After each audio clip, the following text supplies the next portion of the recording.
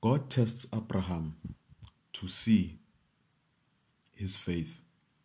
So Abraham feared God and had absolute respect for him. So Abraham listens to God, athatha indodana yakhe Isaac, and they ascend the mountain in order that the son may be sacrificed. Manje-ke, you can imagine u-Abraham bekafila kanjani ukuthi kumele abulale indodana yakhe eyodwa vo njengokusho kukaNkulunkulu. Anyway, Abraham is led by God to this mountain. So God is with Abraham in this journey. God is the navigator of Abraham, leading him to a place he does not know. But because Abraham has complete trust in God, he allows himself to be led. Ngoba uNkulunkulu bekafuna ukubona ukuthi ukholo luka-Abraham lungakanani. Ngoba siyakubona lokhu ku-Abraham ukuthi mayefika phezulu entabeni uwakhilathi ubopha indodana yakhe. Kusho ukuthi ngempela u-Abraham uzimisela ukumbulala. Yabona, the fear and trembling going through Abraham as he does this unimaginable thing is highly, angazi ngayibeka kanjani ngoba akekho umzali ongafisa ukubulala umntanakhe. But because of the complete faith and trust in God, Abraham is willing to do what God says. But law Abraham athi uhlaba khona le ndodana yakhe ingelosi yamkhuza. So God provides a ram for this sacrifice. And because of this total obedience to God, Isaac is spared. So God was with Abraham and Isaac. For Abraham trusted completely in God. Siyasho in the second reading uSaint Paul ukuthi, if God is with us, who can be against us? Yeah. And namhlanje in the gospel, the three disciples are being led up the mountain where Jesus gets transfigured. Sikhumbule ukuthi this happens after 6 days, of which 6 days before uJesu nabafundi bakhe bese Caesarea Philippi noma eCaesarea Philippi. Ila bathola khona confirmation that who is this man? Because he asked Peter, who do you say I am? And Peter said, you are the Christ. Now 6 days later, they are ascending a mountain by entabeni. Mabafika entabeni nangu Jesu uyashintsha.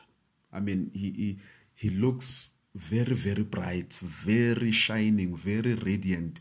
Uyaglowa. Yabona. So manje esayidini lakhe kuvela uMoses noEliya. Okuyilabo abaprofeti abakhulu ababehlonishwa kudala. Ngoba masibheka uMose umela umthetho, the law, ekanti uEliya yena umela bonke abaprofeti. Yabona. So abafundi nabo bafikelwa ukusaba uma bebona lokho ngoba nangu no Petrus akazi ukuthi athini. Kodwa uyayizwa lento le ukuthi kumnandi kuba la. It's nice to be here. So Peter says that, can I build three tents, one for you, one for Moses, one for Elijah? Now, as he's saying that, the very same God who spoke to Abraham at Mount Sinai before slaughtering his son is the very same God who walks with the Israelites out of Egypt in a pillar of cloud. It is still the very same God who speaks when Jesus was being baptized And still the very same God who speaks in a pillar of cloud at that mountain, telling Peter, James, and John that this is my beloved son, listen to him. It's still the very same God esikhuluma ngaye. Kusho ukuthini lokhu? Kamantswe amang, Moshe le Elia le ha ene ele batho ba baholo nakong tseo, ba kekebe ba feta boholo ba Kreste hoba Kreste o tsejiswa ke Modimo ka sebele. Hape ke eng seo re se fumanang dipalong tsa kajeno? Ukuya phezulu entabeni, it is an opportunity to experience God. So the situations we are in can be an opportunity to experience God. Abraham went up the mountain to experience the mercy of God. Jesus went up the mountain and the disciples got an instruction from God that listen to him. This is my beloved son. It is a commandment. God is not asking, no. He says, listen to him. Abo Petrus bebefuna ukwakha amathende amathathu bahlale in this lovely place. Yeah. So what do you do when you encounter Christ? Do we let it be a once-off thing? Or do we become temples that hold Jesus in them? Bheka ukuthi abaprofeti bayazazisa ukuthi bona babo bani.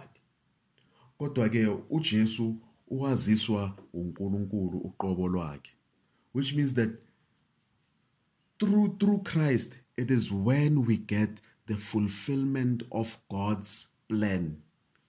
This is the time whereby we understand that Jesus is affirmed really as the Son of God, and he is here to complete the will of God.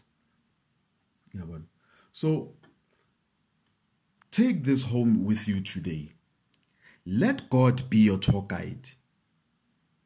Mawuya esafari or ema lodge la kuneyilwane khona, kune tour guide lapha. And you must trust this tour guide for he knows. He knows and he will never mislead you. He will lead you to a joyful experience of that safari. So enjoy mali yakho safari if you listen to the tour guide. So let God be your tour guide. He sometimes takes us to places and puts us in situations where we do not really understand, just like Abraham. A tour guide will lead you to places that are not comfortable. A tour guide izokhambisa ngale mabhubesini kumahipho kumachita yonke lenhlobo yeyilwane. Ngoba uyayazi lento ayenzayo. Khululeka ugcwala ibhavu ngeke ufe mawuhamba ne-tour guide esafari, never. So we are invited to trust and listen to God in order to gain the full experience of God.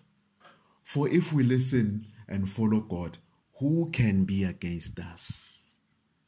Ubani ongamelana nathi njengokusho kwaMpostoli uPaulus esifundweni sesibili. So no animal can devour us.